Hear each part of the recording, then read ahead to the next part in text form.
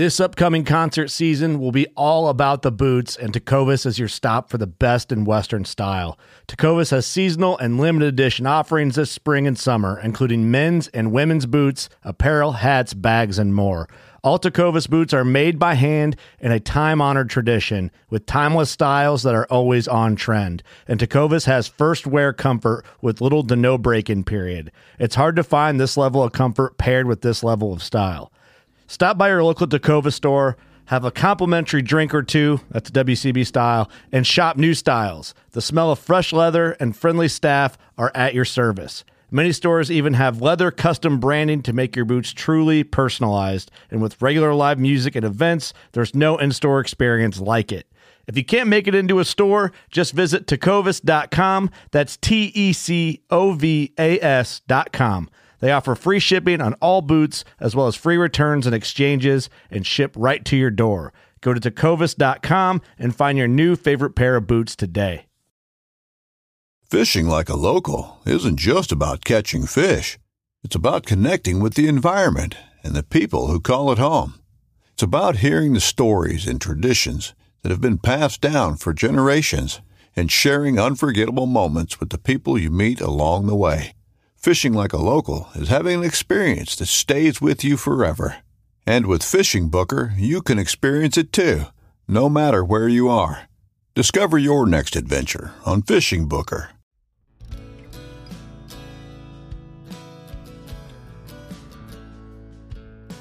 About your relationship with the ocean, because we were always proud, we felt like we wanted to do something great for the ocean.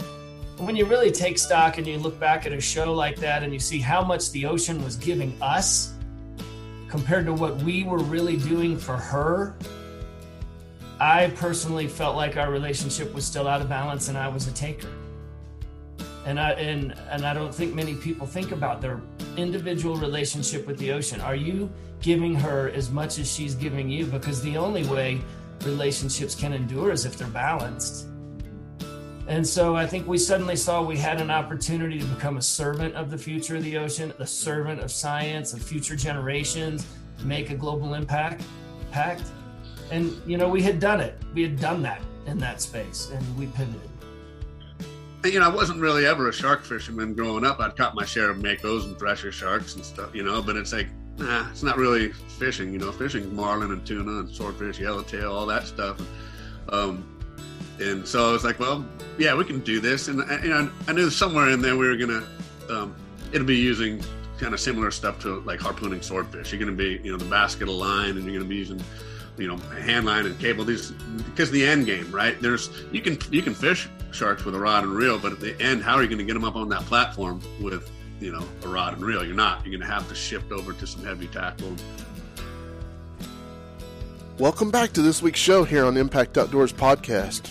Man, I can't tell you how excited I am that we've got two of my favorite people on the show today, and that is Chris Fisher and Brett McBride from OCEARCH.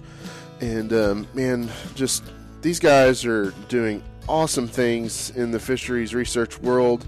And coming off their show, Offshore Adventures, it was just a complete turnaround for these guys doing what they're doing now and being able to provide scientists with a way to go out and capture these animals on this boat that they're using, the OCEARCH vessel, and collecting this data that nobody has ever been able to get before, and really starting to solve the puzzle of the great white shark and where their breeding grounds and nurseries are and all that, and being able to come in and put in protections in place to help them in the future. So this is a great show. It's really good to chat with these guys and hear stories from back when they first met and everything, and just really can't wait for you guys to hear it. So without further ado, man, let's welcome Chris and Brett onto the show.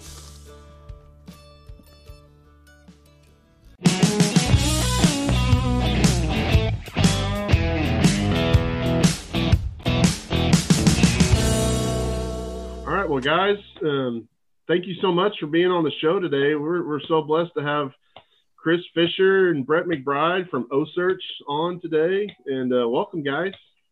Thanks for having us. Yeah, thanks for having us.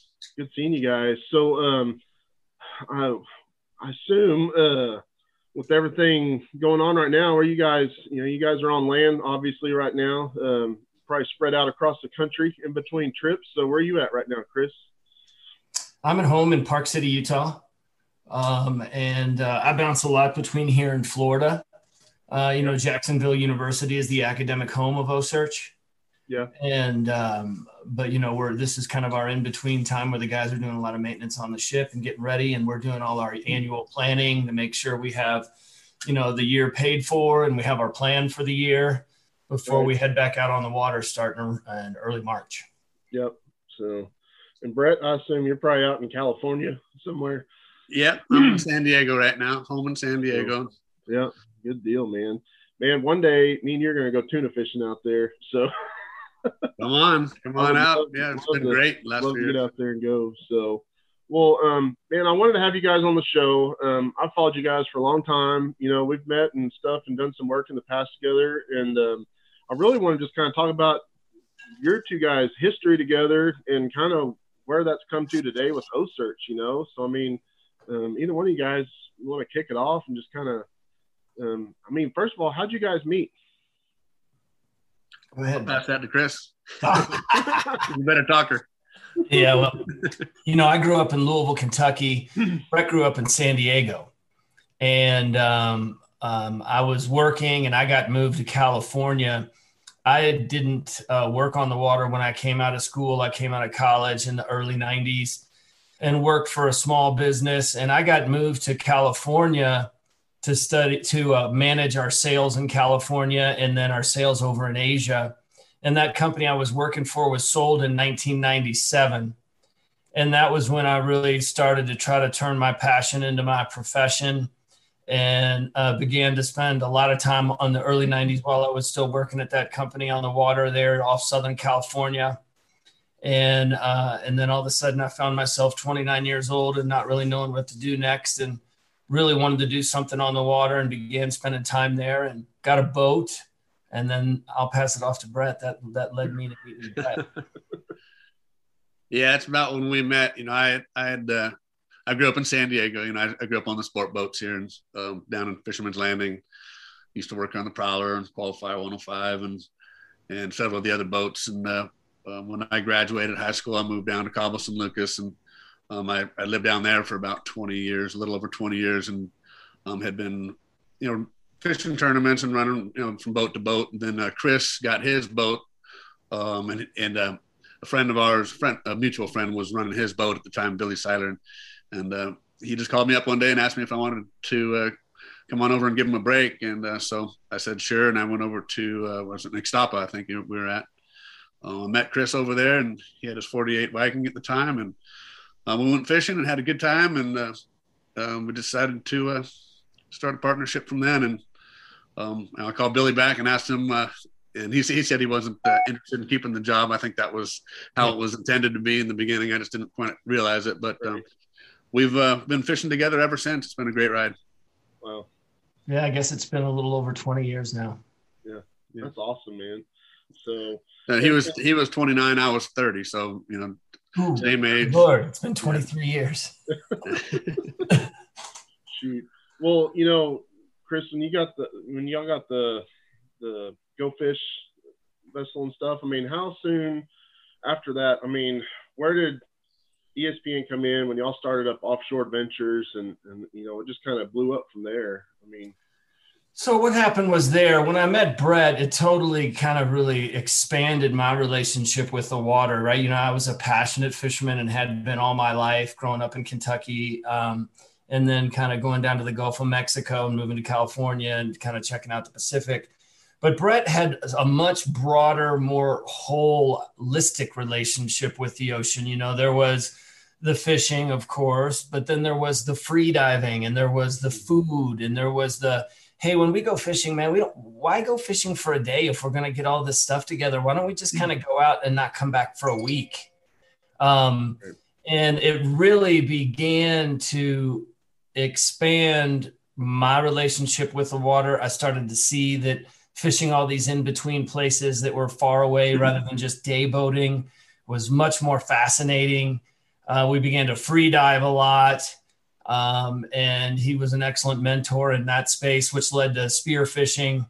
You know, we were free diving and spear fishing, you know, before anyone, it was really a thing. You know, now it's become a thing in the last, I would say 5 or 10 years.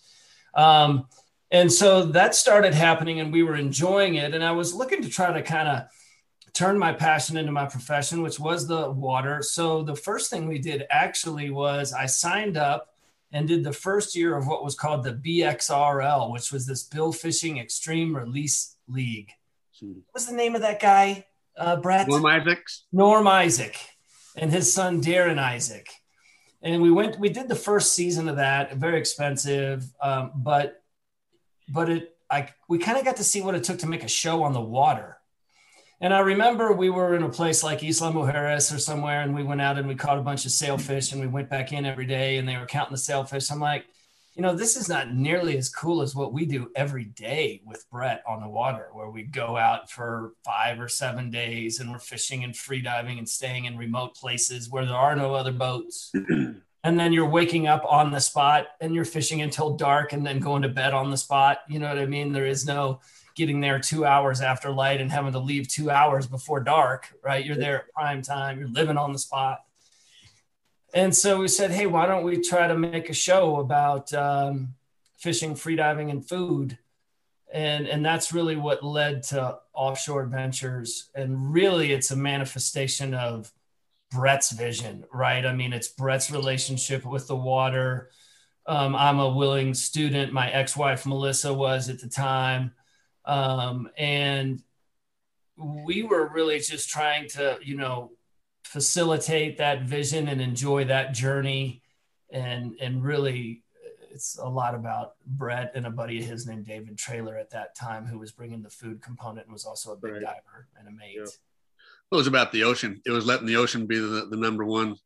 And, you know, it's like I had been fortunate to work on a lot of long range yacht fishers instead of just sport fishers, you know, 80 and 100 foot stuff that we'd go down to Revillagigedos, you know, do 14-day trips and go up to Alaska or all the way down into Costa Rica and Panama in the early days. So the getting there and staying there and being remote and stuff was just so much more intriguing to me and to us. You know, when we started doing Offshore Adventures, it was just like, okay, get that bigger boat and just go. And, you know, there was showing back up at the dock just seemed to be a waste of time. Like, why leave in the evening and instead of just put the sea anchor out or anchor up at that close by island?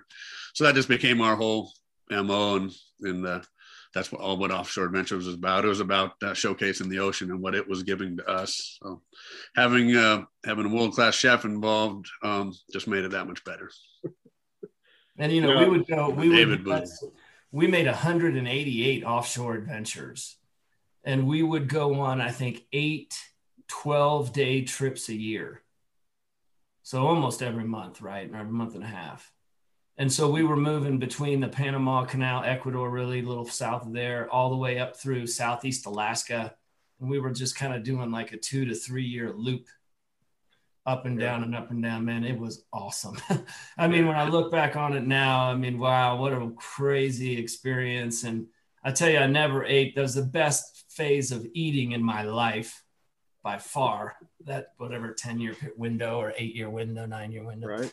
And y'all had such a unique perspective as far as the TV show format for y'all's show. And I mean, y'all brought the fishing, like you said, the food. But you also brought the culture when you would go inshore to some of the areas that you were near. And it was cool to see that, you know, and give people an opportunity to kind of understand, you know, what it's like in that area, not just on the water. You know, most of the shows now, I mean, it's all about product placement and just, you know, catching a fish or killing an animal. Yeah, I mean, y'all are very educational, you know. So, and that show had a big impact on me. You know, I mean, I was just coming out of college and still trying to figure out what I want to do, and you know, look where I ended up down here in Galveston.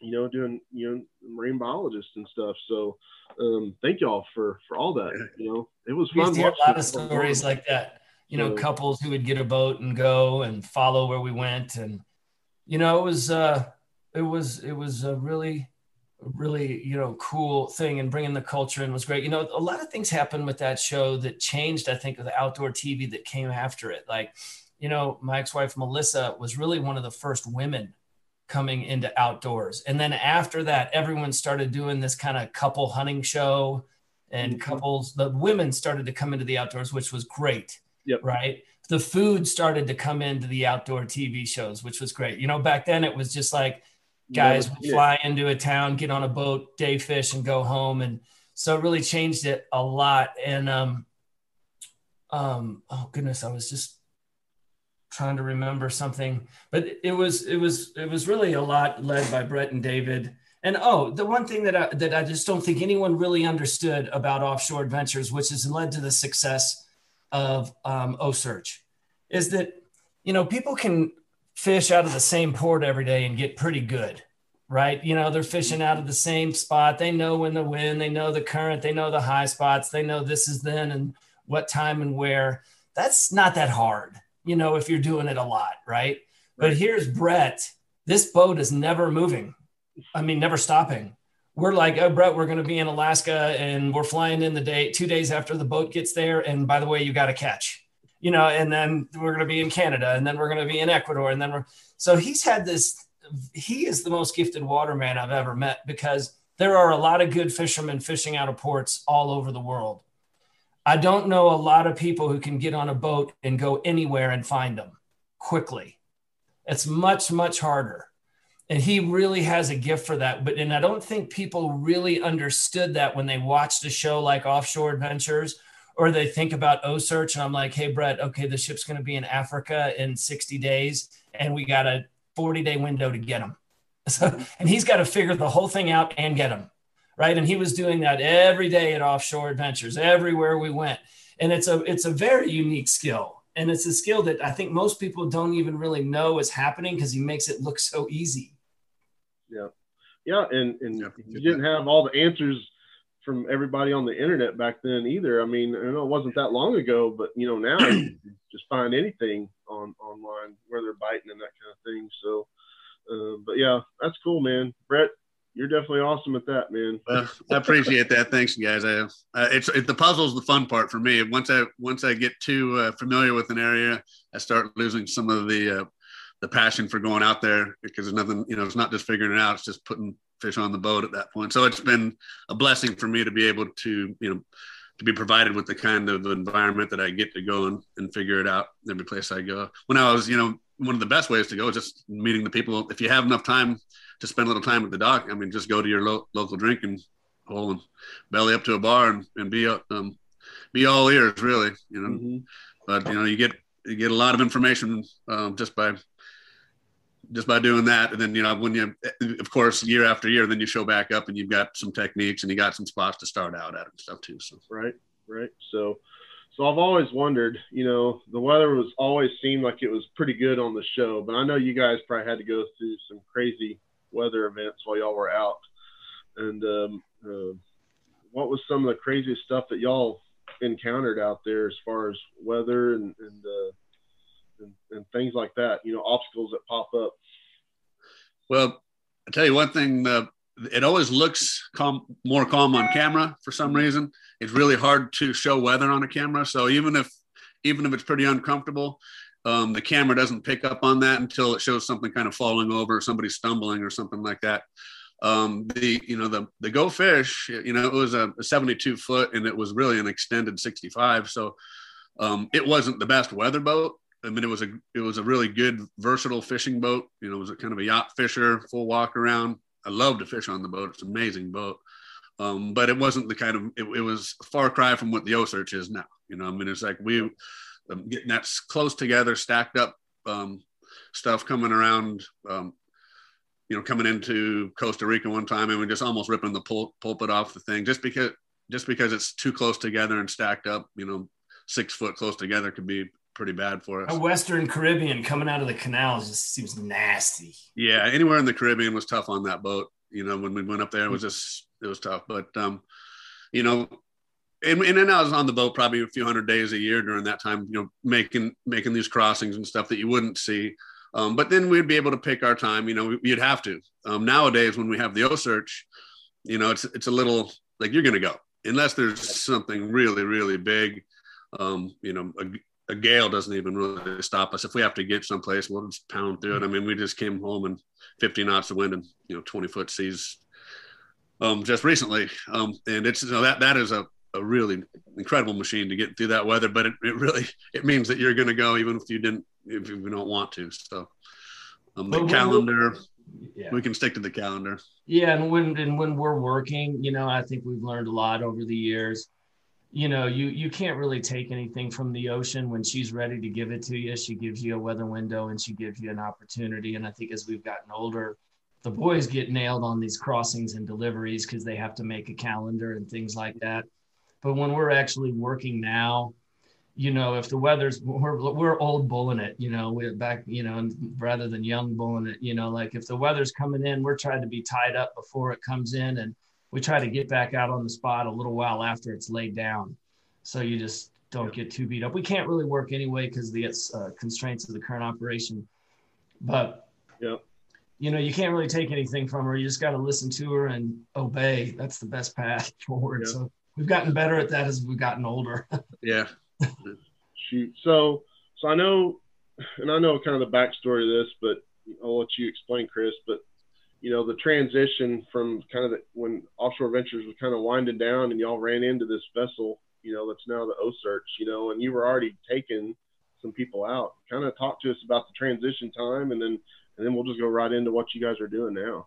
So it really happened. Brett and I, we were coming in on a shoot. I don't know if we'd been out at Cocos Island or we were coming down the line, and we hadn't gone to Cocos yet, but we pulled into Los Sueños down in Costa Rica, and the boat was sitting on anchor in the bay there in front of the marina with a 45-foot game boat on top of it. And we had been taxing the Go Fish. We were pushing it way harder than it was really capable of doing. I mean, we were piling fuel bladders on it, and it wasn't made to go back and forth between Alaska and Panama. It was a great Southern California Baja type perfect rig, but we knew we were maxed out, and we've been doing it for a while. And really, when we saw the original one, it was called the Arctic Eagle at the time. A guy named Frank Miles, wonderful guy, owned it. He was using it as a global mothership, like you could go anywhere and offload the boats and fish where there were no people. And that's kind of what hit us, anywhere, anytime, that more capacity to be out longer, more stable, take boats to places that can't get there on their own, and then use it like a mothership. And we wanted to really, in the beginning, we wanted to finish the journey that Zane Grey never completed when he was writing his books, which was from Panama to New Zealand, and kind of fish the last virgin seas. And we were talking about things like the science of fishing and that, but I couldn't sell that. I had to create a business around it to pay for the boat. I can't pay for the boat on my own. I have to have a business around it. And we couldn't sell that. And while we were doing that, we had this scientist named Michael Domeyer come up to us, who we were tagging some black marlin for, because we were helping scientists study other things. We realized that the scientists typically have no boats, no money, and can't catch what they study. Yeah. But you can't change the future of the ocean on a fisherman's story. You need a peer-reviewed published paper. And what we didn't have happening was our best watermen, guys like Brett, and leading scientists coming together to help them get the data we need so that we can make sure there's fish in the ocean for our grandkids.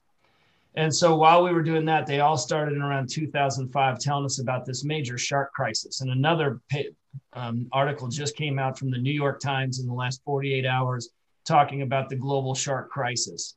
They started to say, like, we lose the sharks, there'll be no fish for our kids to eat, right? They are the apex predator of the balance. They keep the second tier of the food chain from wiping out all the fish that we need to grow up for our kids and for us to enjoy and see an ocean full of fish. We didn't know about the shark problem at the time.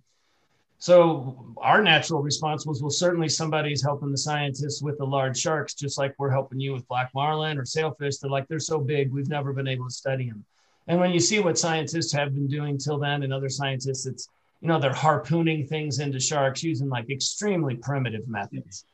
There was no team of scientists using a clinical approach, more like a human getting a full physical, where you have a team of doctors or a team of scientists and safe access, so you can quickly determine, in 5 years, you can learn what they can't learn in 50. And that's by having safe access to the animal so we can figure out where they're mating, where they're giving birth, full migratory range, nursery range, gestating, and solve their life history puzzles to help bring these sharks back, because we're down to about 9% of our large sharks, losing 100 million sharks. And simply what most people don't understand is sharks are the guardians of our fish stocks. They are not the ones that eat our fish stocks. They are the guardians of the fish stocks. They prevent things like seals and squid from wiping out all the fry and bait and over foraging. And if we don't have a lot of sharks, our great grandkids aren't going to eat fish sandwiches. So when we realized that how important they were, we realized that there was no real capacity in the space, and there was no Brett McBride, no world-class practical watermen, coming together with leading scientists to get that data.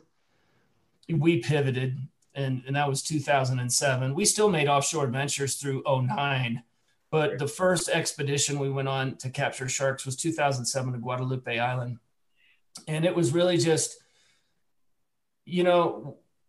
this might sound a bit odd, but when you've done 188 shows and you're driving around in a white boat and eating gourmet meals, and you start to really think about your relationship with the ocean, because we were always proud, we felt like we wanted to do something great for the ocean. And when you really take stock and you look back at a show like that and you see how much the ocean was giving us compared to what we were really doing for her, I personally felt like our relationship was still out of balance and I was a taker. And I don't think many people think about their individual relationship with the ocean. Are you giving her as much as she's giving you? Because the only way relationships can endure is if they're balanced. Mm-hmm. And so I think we suddenly saw we had an opportunity to become a servant of the future of the ocean, a servant of science, of future generations, make a global impact. And, we had done it. We had done that in that space, and we pivoted. Yeah. Yeah. And you're right. I mean, most people, they just want to go out and catch their fish and get their limits and don't really think about, their impact on it besides that and what they could do to give back. So, or just pick up trash when you're driving around and you see it. Yeah. Or go do a beach cleanup or a cleanup dive or do something. Because, think about every sunset, every beautiful sunrise, every fish, every epic dive. If everybody brought their relationship with the ocean into balance, their own personal balance, a lot of amazing things would happen for the ocean. Mm-hmm. Get ready for the greatest roast of all time, the Roast of Tom Brady, a Netflix live event happening May 5th. Hosted by Kevin Hart, the 7-time world champion gets his cleats held to the fire by famous friends and frenemies on an unforgettable night where everything is fair game. Tune in on May 5th at 5 p.m. Pacific time for the Roast of Tom Brady, live only on Netflix. Yeah, and so y'all ended up getting this vessel, and I want to know what Brett's first thoughts were about how the heck he's going to get this shark onto this lift. Did you envision the process? He didn't want to go. He's like, white sharks? I don't like sharks. Oh, sharks are for people who don't know how to catch fish, man. I remember that back in the day, bro. I'm like, he said if we help him, it could do a lot of good, bro. We got to try to help him.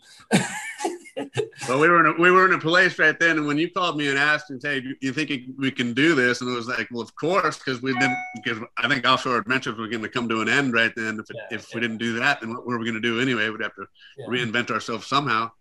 So I was like, "Well, yeah, we can do it," but I hadn't really got my head too much around it. I mean, I wasn't really ever a shark fisherman growing up. I'd caught my share of makos and thresher sharks and stuff, but it's like, nah, it's not really fishing. Fishing's marlin and tuna and swordfish, yellowtail, all that stuff. And so I was like, well, yeah, we can do this. And I knew somewhere in there we were gonna it'll be using kind of similar stuff to like harpooning swordfish. You're gonna be the basket of line, and you're gonna be using hand line and cable. These, because the end game, right? You can fish sharks with a rod and reel, but at the end, how are you going to get them up on that platform with a rod and reel? You're going to have to shift over to some heavy tackle. So Michael Domar, actually, he came out with the hooks in the beginning. He had some big J hooks, almost like flying gaff hooks that he had bent.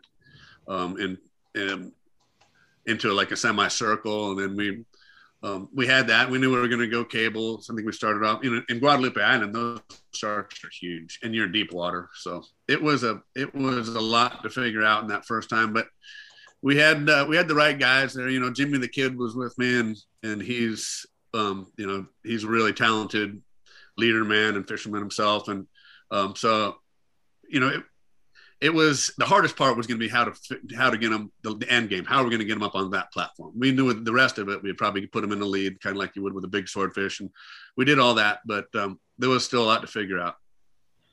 Yeah, I can't imagine the first time jumping off that boat. I mean, every time I'm just like, man, does he ever get splinters jumping off that thing barefoot onto that deck? Before he goes into that, though, you got to remember, we got to not just get them into the platform. We got to let the scientists do their work, and we got to let them go alive. Yeah. This is a totally different task than catching a white shark and not caring, like if it dies. Yeah. This is which you would do with rod and reels much more frequently. Yeah, that's the task. Remember, the task is not just to catch the shark. The task is to catch the shark, create safe access in the cradle for the scientists so they can do. Now we do, I think there's 24 different research projects on every shark, and then let it go alive in good shape, strong. So now back to the splinters, but that's the task, not just catching a shark is easy, even a big one. If you don't care if you're going to kill it, Yeah. But catching it and creating safe access, getting that work done and letting it swim off strong, that's a whole nother deal. Yeah, the fear of failure is the thing that drives me. It's not, oh, this is fun, let's go catch a big shark. In fact, there's really nothing really that fun about it. It's neat to look back on. It's awesome creature and everything like that. But if you're in my shoes, all you feel is the fear of failure. Like if this shark dies, it's because I did it. I didn't do something right. I killed it. And we have permits that are going to get yanked. We have the whole world is watching, so we become instantly hated. There's just a lot there's way more that can go wrong than can go right. There's only one. It's either going to go right, and it has to every single time. Because if you start having any failures, you're over. I mean, this whole thing's just, it has to be, go back to the drawing board. So, yeah. Yeah. And like Chris said, I mean, y'all got to maximize your time with that animal once it comes out of the water onto the lift, and it's crazy watching. And I really appreciate what y'all did this last year, doing some live streams, while y'all were processing the fish on deck and getting to see how much work is being done, just a matter of a few minutes, and what's the average time you think you guys have got one animal on the lift right now? Well, when they're on the lift, I mean, its average is 15. I would say be the average, because sometimes it's 12, sometimes it's 18. It's always under 20. Yeah. But I think the most fascinating thing that's been the journey of the angling and Brett beginning to understand how to handle these animals and the speed at which we catch these animals, because I would say to you, we don't really catch these white sharks anymore. We quickly train them. I mean, you don't catch a 4,000-pound white shark in 40 minutes. It's not tired. It's chosen to give up, right? Or a 1,000-pound white shark in 6 minutes. These animals are choosing to give up because of how Brett's handling them. Sometimes they don't even know that they're caught until they're all the way at the cradle, which has driven our stress levels way all the way down as low as they can be. And that has been a fascinating journey. This is much more like teaching a dog how to heel or breaking a horse than catching a fish on a rod and reel. Yep. Yeah, it's the size of the tackle that the end game, having to have such heavy tackle in order to get them up onto that cradle, because you would bend hooks out and you would break leaders and wire, trying to get them at the end. So we're when I'm fishing our sets of gear, like if it's in 60 feet of water or less, which most of the sharks are in 80 feet or less that we're fishing, unless we're fishing offshore in really good weather for some reason. But a lot of this stuff will be in 25, 30 feet of water. And I've got, I've got a 45-foot leader, and I have cable embedded in rope so it doesn't cut into the animal's side when they get wrapped up. It's easier on our hands. But if I can set my gear and I watch it get bit and I'm instantly on it, and I can just, as soon as I know that the hook's in the corner of the mouth, I can get in front of the animal and put them in a lead in the very beginning of the fight, you wouldn't be able to do that with a rod and reel because it can dictate, it can just turn and run from you. But if you have the right tackle and you can predict where he's at, and you know you have a water depth or you might have a reef on one side, you can just get right in front of the animal, and it can't put on the brakes, so it can only try to do a hard turn. If you're able to put enough pressure on it and stay just in the right position between the leader man and the boat driver, you can just frustrate it until it just learns real quick, okay, I'll just follow the boat. And there's been certain fights where we have an accelerometer now on them, so we can actually analyze the fight as from the stress being put on the accelerometer. And you can see in some of them, it looks like there's zero fight time because we just predicted the shark's speed and direction so well and we got in front of it and put enough pressure on it that it just instantly just was trained to follow the boat. Then at that point, we just can lead it right back to the boat. And until we get the buoys actually up on the face, that's when it actually realizes there's a fight, because now there's buoys on its face. But by that time, it's already kind of gotten comfortable with you. And there's sometimes, we really look at it and go, there really wasn't even a fight involved. And I know it's hard for people to believe. They're looking at it and go, you guys have got to be, and they've probably heard, oh, you're fighting them to exhaustion. And it's like, it really couldn't be any further from the truth. That's not what we want. We want a shark to go on there with no stress at all if we can. And in certain situations, we've gotten to almost zero fight time. But a lot of times, it's even on real big ones, the real fight is less than 10 minutes. And that's just repositioning the boat. And that's because if it goes real hard one direction, we just go, okay, let it go. I don't want to bend a hook or break a hook or test something out when there's no need to. All I got to do is dump a little bit of line, reposition the boat, get back in front of it again. And then it's like, just outsmarting it. Yeah. You can see that, right? Like if you were catching a 4,000-pound white shark could fight you for multiple days if it chose to. And we're catching them in 30 minutes. Yeah. It's catching 1,000-pound animals in 4 to 6 minutes. They're not even trying to fight because they know he's frustrated them. They've given up.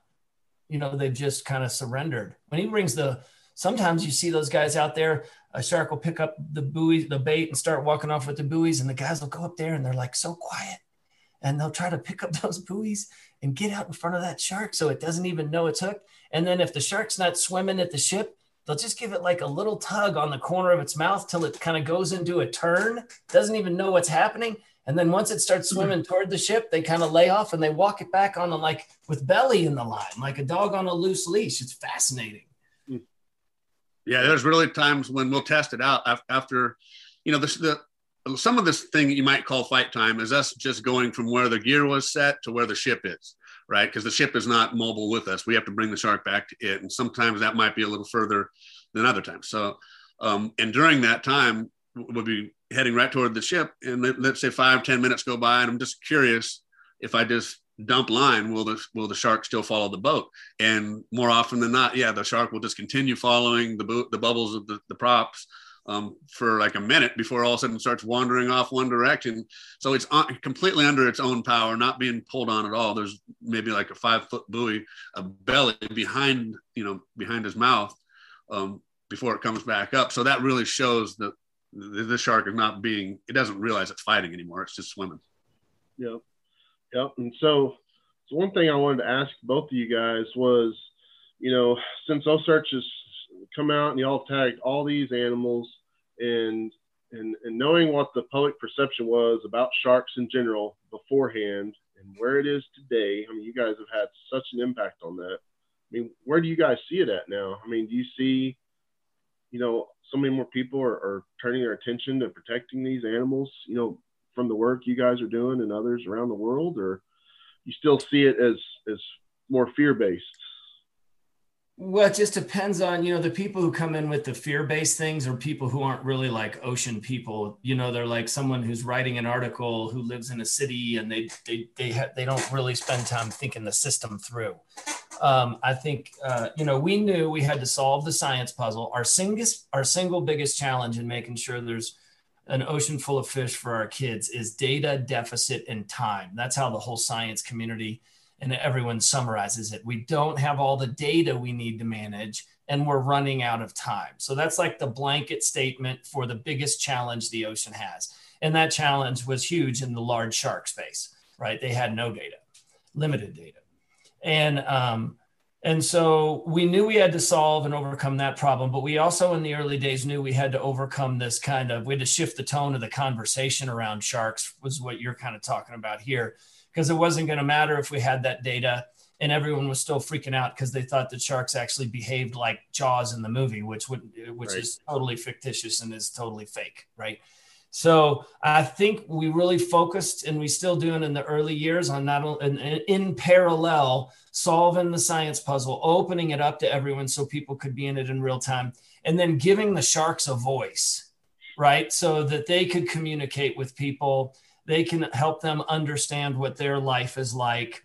And when you look at a shark like Mary Lee, who cruised up and down the East Coast of the United States, or Catherine, these sharks had hundreds of thousands of followers on social platforms. They had thousands of articles written about them. And it was always about where are they now? What are they doing? And why are they important? Could they be mating? Are they birthing? Welcome back to Charleston, Mary Lee. Like, when did you ever see people like, Mary Lee's back? Oh my God, let's have a party. So we did shift that tone. We dramatically impacted people and what they think about sharks, and understanding that without a lot of sharks, there's no fish sandwiches for our grandkids. And I think that has been as important as the science. I do. And then other people have piled in on that, and it's great because it's going to take us all. But no, I think shifting the tone of the conversation is as important as collecting the data and understand how to manage their nursery or their mating site or their birthing site. And it's all super important. And I do think, come on, man, there's places where a white shark will be on the beach, and 10 years ago, people would have run down there and cut out its jaw, and now there's hundreds of people out there digging trenches, trying to drag it back into the water. It's a great thing. Look, we're still in trouble with the shark thing. We have the capacity to solve the puzzle and win now. And white sharks on the east and west coasts of the United States are recovering. But when you look at the high seas, it's still a total catastrophe for sharks outside of the United States. And we now have the ability to get the data sets we need. And I think we have the awareness that people understand why that's important. Yeah. Yeah. And I mean, you guys seen, I'm sure, the video that came out of Florida, last week, with the guys that had the encounter on the boat on their center console, and they're sitting there, I think they actually tried to touch the shark, which I don't recommend doing, but I mean, they were sitting there videoing it and documenting it and putting it out there for people to see. And we see so much more of that now with social media, just you hear about these white shark encounters and sightings and stuff. And one day one will show up over here by Galveston. I hope I'm alive to see it. So, but if they can just get past the Mississippi. Yeah, people, I think it's shifted like it should. People kind of experience it like if you're on safari and you see a lion, or you're in Yellowstone and you see a wolf. If you're in the ocean and you see a white shark, because they're really all doing the same function in their system. Mm-hmm. But people are putting that together now, have a different level of appreciation for it. Yep. So, and you brought up a key point too, what y'all's really, main focus is now with collecting this data and solving this puzzle, looking for breeding grounds and finding places where you can protect more heavily to ensure, that population can continue to grow. Because if you know anything about sharks, their gestation period is long. And, what's the average age of a white shark before it reproduces? 18, 20 years or something like that? Go ahead, Brad. I'm not sure. I think that's still debatable. I think the science is not conclusive on that, but I think you're probably close to it. Yeah. I think it's probably something similar to human beings anyways. Yeah. Yeah. They're saying that right now, the best science we have says, 20 years oldish till they can reproduce. And then they reproduce infrequently. Like they can only get pregnant every other year. After that, they have about 8 babies at a time and live to be, we know, well over 70. We don't know, I suspect much longer, but we don't have any data, but we know over 70. So they're, like you said, they can't handle pressure, right? They're late to mature and have few babies infrequently after that. So, it's really easy to wipe them out. Yeah. So, and another important thing in this venture you guys have started is the partnerships are so key. I mean, you guys, you've got a lot of support from, Costa Yeti and stuff, but now you're tied in with University of Jacksonville And I mean, how big is that? I mean, that's huge to have that accredited science background. I mean, right there, I mean, you're all together now.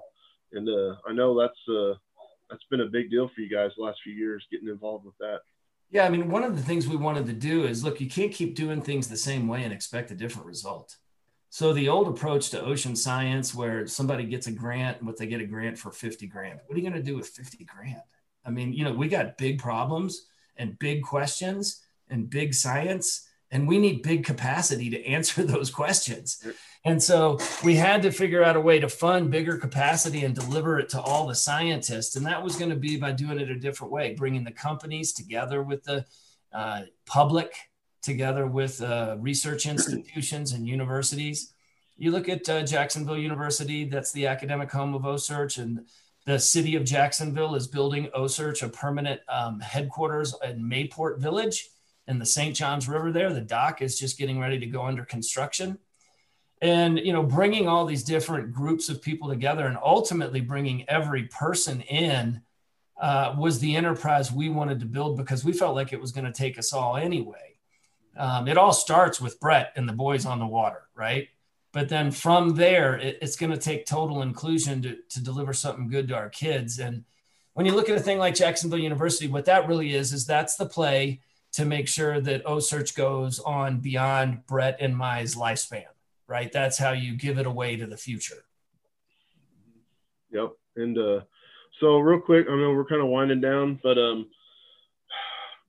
current projects, what's y'all's next expedition looking like? I mean, is it coming up pretty soon? And what else have y'all got planned for 2021? Go ahead, Brett. Well, our next expedition, we're going to be fishing off North Carolina. We'll be fishing off of Lookout Shoals and Frying Pan Shoals area. And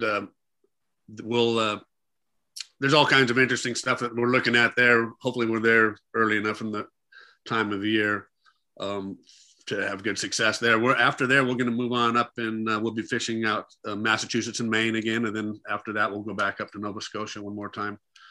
So we have our year planned out for us. Looks like 3 good expeditions. Yep. And the Canada one's the one I'm most looking forward to. It's been our biggest discovery over the last few years. It's been an amazing place for us. Yeah. Yep. And the big thing is we're trying to make sure the scientists can finish the science and have good defensible science. And for that, they need a big enough sample size. They need enough sharks. You see so much of the science is never finished, right? They get a little piece of it going and then they don't get the next. And so we are bound and determined to deliver a sample size to the science team that will allow them to solve the full life history puzzle of the Northwest Atlantic white shark, which is the white shark that lives between Atlantic Canada, the eastern seaboard, and the Gulf of Mexico. And if we know that data set and we can manage those animals will guard our fish stocks. They will balance the system, and our kids will eat fish sandwiches. And we are close. I think we're really down to finding and proving, right? You can't just find it. You got to have the data set to prove it. That's different. And we're really down to proving mating sites or a mating area. And we think that our goal is to have that wrapped up in the next 2 to 3 years. And then we're going to move the ship and we're going to start there. And we're not going to leave until we get those scientists enough data to where they can do the same thing. Otherwise, we've been around the world once and you end up with like a dozen halfway done projects. Right. And that's not leverageable for the future. You got to finish. And so we are in the final stretch of finishing in the Northwest Atlantic, at least this first main phase. I'm sure after they continue to dig into the science, maybe 5 or 10 years later, they'll need us to come in to give them a little bump in this area or that area because they got a new question. But the meat of it, we're close, and we're not going to leave until we get them what they need and they finish. Yeah. Yep. And so where can people go? I mean, go ahead and give us, ways that people can get involved with you guys, following along with you guys on social media and on the website, donations, you guys do a lot, of different things throughout the year. So Yeah, and we have a little bit of a different approach. We are a 501c3, so we can take the traditional donation for philanthropists and people who have foundations, and they have to spend a certain amount of that anyway. For regular people who are just consuming items, we wanted to do it a different way. I mean, we partner with Costa sunglasses, Yeti coolers, SeaWorld, and we have our own beer and our own bourbon. And so it's like, look, if you're going to buy a pair of sunglasses for yourself and you're going to be spending time on the water or not, but you want to help the ocean, buy a pair of Costas. I mean, they're great sunglasses and you're helping the ocean. These guys have been supporting our work for like 17 years. Yeti's the same way. We have, you can buy the Costa O-Search line at Costa. You can buy the O-Search Yeti cup or just a Yeti cup. These companies are supporting an abundant future and going to SeaWorld, all these type of things. So just regular consumers, these are things you're going to buy for yourself anyway. Right. So why not do some good while you do that? And you can get all that information at osearch.org. And we have a store there. Watch the OSearch YouTube channel with your kids. There's so much cool shark stuff there. Track them at osearch.org. Follow us on Twitter and Instagram and tweet the sharks. It's really, I wanted to do something differently, right? I didn't want to do this donation based, always asking for donations. I wanted to try to do something great for the ocean, build an enterprise with partners where when people are just consuming their everyday stuff that they need, they can also support research that's going to make sure their kid enjoys an abundant ocean. And the stuff is good, right? It's all good quality, high-end stuff. And we're really starting to see that take shape now. And the enterprise is what I focus on, right, the most, to make sure we can pay for what we do on the water. And I'm proud of that. I think people want to help. And we don't have to ask them to take money out of their savings, or if they have extra money for donating, that's great. But if they can just focus, and it doesn't even have to be OSearch, on what they call conscious capitalism, focus on where you spend your money. No matter what you're buying, there's probably somebody you can buy it from, and a portion of it will go to do good for the future, whether it's OSearch or ducks or trout or elk or deer. And spend your money that way, because you're then a lifelong philanthropist. Yep. You're now a lifelong philanthropist while you buy the very things that you need to enjoy your lifestyle. And I really think that's the path for us all. Yep, that's a great way to look at it. And man, I want to thank you guys for being on. Brett, have you got any final words for the show here? Or I think we could go on and talk if we just wanted to keep on talking fishing stories, but we have to do that again sometime. But no, I'm really happy to be on here. Yeah, he is the real life Aquaman right there, buddy. And nobody knows it. He is such a down low. He's applying his skill set for every single human's future. And he could be on any shiny boat he wanted in any fancy harbor, catching big marlin, partying at the tiki bar, but he has chosen to serve the future, and he has an amazing gift, and every human should be grateful for him. Yep. Thank you. I appreciate everything you guys do, and been a fan for a long time, and glad to know both of you guys, and what little time we've spent together and stuff. And hopefully, maybe we can get something worked out and have you guys do a Zoom or something at Coastal Brigade again this summer. So, look forward to what's to come this year, and we'll make sure you guys are safe and everything out on the water, and man, can't wait to see what comes this year. So thanks for having us. We'll do our best. You keep up the good work yourself. All right. Thanks for having us. All right.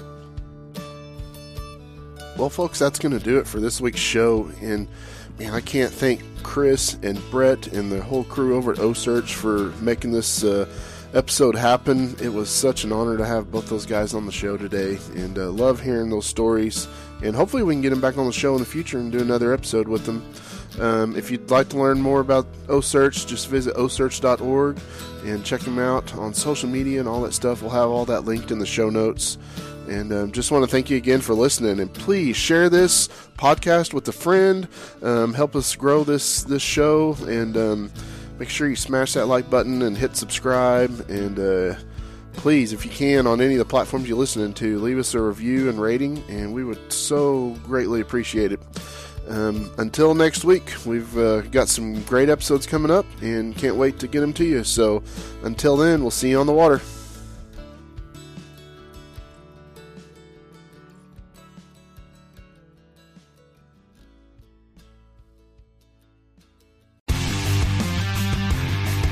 Don't miss Mondays with Into the Blue, brought to you by Academy Sports and Outdoors. Every Monday night from 7 to 10 p.m. Eastern on Waypoint TV, the destination for outdoor entertainment. A life that has the stories to back it. A life to be proud of. It's a Winchester life. Yeah, baby. 6'8" Western. Oh, mule deer, baby, right there. Tune in every Tuesday at 7 p.m. Eastern on Waypoint TV.